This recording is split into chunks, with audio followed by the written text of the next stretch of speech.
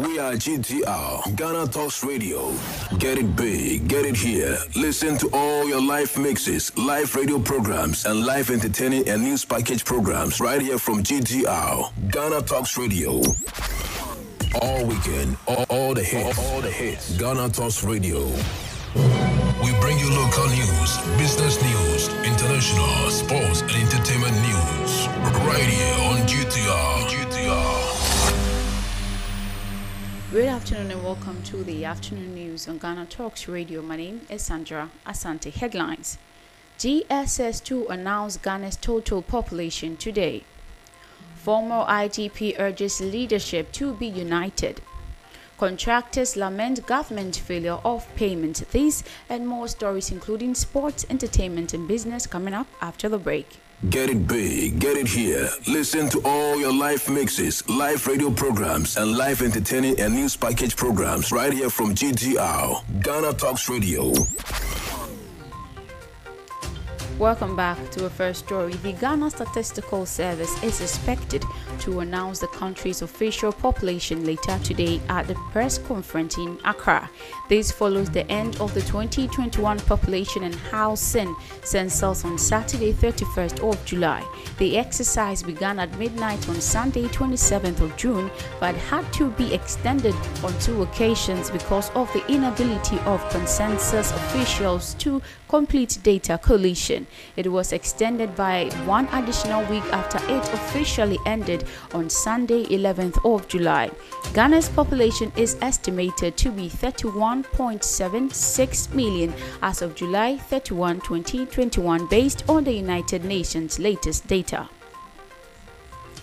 The immediate past Inspector General of Police James Opon-Buanu has said goodbye to the service after 33 years with a call on his successors George Akuffo-Dampare and the leadership of the service to unite in diversity and forge ahead for the service of Ghana. Today marks Dampare's first day in the office as acting IGP. Court the support and inclusion of every officer for the success of the tenure. Any exclusion tendency should be avoided to motivate or an sundry to give you the need support for you to be successful as the IGP, the former IGP advised. Angolan President João Manuel Goncalves Lourenço arrived in Ghana Sunday for a 3-day official visit to the country. This is at the invitation of His Excellency Akufo-Addo as follow-up to visit to Angola in August 2019 for a 2-day official visit at the Angolan leader's request.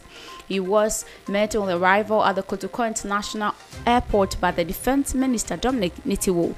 President Lourenço's visit is aimed at strengthening economic ties between the two countries and also explore possible areas of cooperation for the benefit of the two countries and their citizens.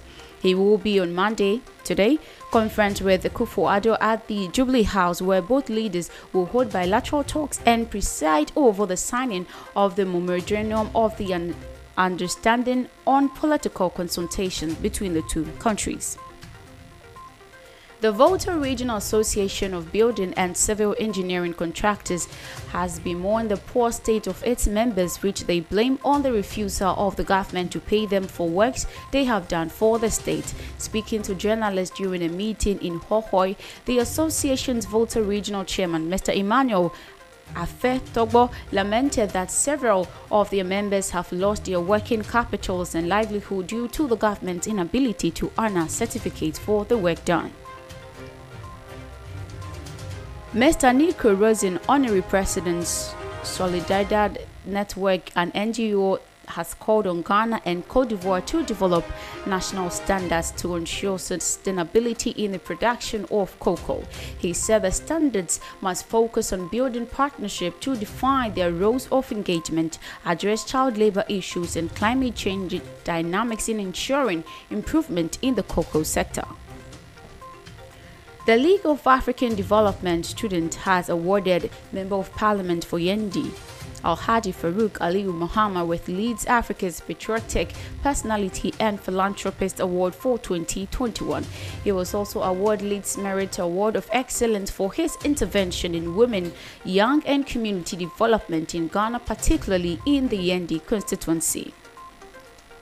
The executive chairman of the Tobinco Group, Elder Nana Amo Tobinco I, has been adjudged CEO of the Year at the second edition of the Ghana Farmer Award. The Ghana Farmer Award provides a platform to recognize individuals and companies that play a significant role in the growth and development of the pharmaceutical industry. Over 40 individuals and firms were awarded at this year's edition, which was held under theme Positioning Ghana Industry for the African Continental Free Trade Area and Vaccine Production. The Entrance Pharmaceuticals and Research Center won the Excellence in Pharma Formulation Award, Excellence in Health, Safety, Environment and Quality, and the Research Company of the Year. You are listening to the afternoon news on Ghana Talks Radio. We now go for business stories. And the Minister of Energy, Dr. Matthew Opoku Prempeh, has inaugurated the governing body of Ghana Grid Company, GridCo. The board is to oversee the affairs of GridCo. Chairing the board is Ambassador Gabriel Blay Amihir. Its members are Nana Achirako Ajabinti I, Patricia Appiaje, Zifa Amegashi, Professor Kweku Apia Edu, Bernardini Saki, Stephen Kwoko, and Fredua Anto. Mr. Prempeh, in his inaugural speech, urged the board to implement effective strategic initiatives to ensure revenue growth and sustainability in the company. The Ghana Union of Traders Association has accused government of making attempts to remove the benchmark value reduction of 50% on some selected items. According to a statement issued by GUTA, a move to scrap the benchmark policy will further bring on an increment in the price of goods and services on the market. The union noted that a reduction in the benchmark value will bring on hardships on the trading community, which is already suffering as a result of the COVID-19 pandemic. Still on business stories, an economist at the University of Ghana's Department of Economics, Dr. Priscilla Chumesi Bafo, has called for a rather holistic and strategic approach to be used in dealing with the country's unemployment menace. According to her, government agencies overseeing the rate of unemployment in the country must harmonize efforts to tackling the issue hands-on. We move to sports now, and Black Star striker Jordan Ayew netted his first goal in pre-season on Saturday, and it helped Crystal Palace secure an impressive win over Reading FC despite the Eagles' playing maturity of the match with 10 men. Ayew's goal gave Palace the lead for the second time, with the first having lasted for 14 minutes before Scotiabank sealed victory with a third goal deep in stoppage time. We now go for some international news, and a major peace conference attended by delegates from all parts of Cameroon has ended. The three-day conference brought over 1,000 delegates. The National Women's Convention for Peace in Cameroon is built to announce peace proposals in the country's Anglophone regions and northern areas affected by the Boko Haram incursions.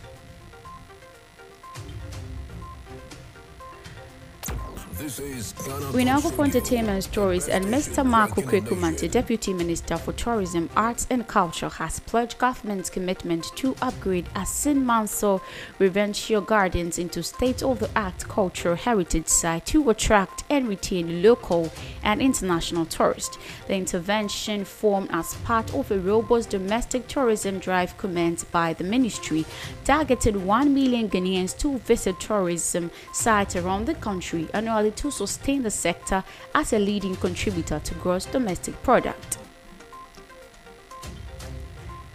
Actor J.P. Kids has died aged 60 while on the set of a western he was shooting in his home state in Idaho. The star, best known for his roles on U.S. soaps General Hospital and Port Charles, suffered a suspected heart attack while filming Treasure Valley, which he both wrote and starred in. Fellow actor and producer Jim Hafel said he had died sitting on a horse ready to rope a steer. Colombian pop star Shakira could stand a trial for alleged tax evasion of 14.5 million euros in Spain. A judge at a court near Barcelona has ruled there is sufficient evidence to hold a trial for Shakira's alleged tax evasion for the years of 2012, 2013 and 2014, the investigating magistrate said in a ruling. Thank you so much for tuning in for today's news. You can get more news stories on our website at GhanaTalksRadio.com. My name is Sandra Asante. Thanks for listening. Get it big, get it here. Listen to all your live mixes, live radio programs, and live entertaining and news package programs right here from GTR, Ghana Talks Radio.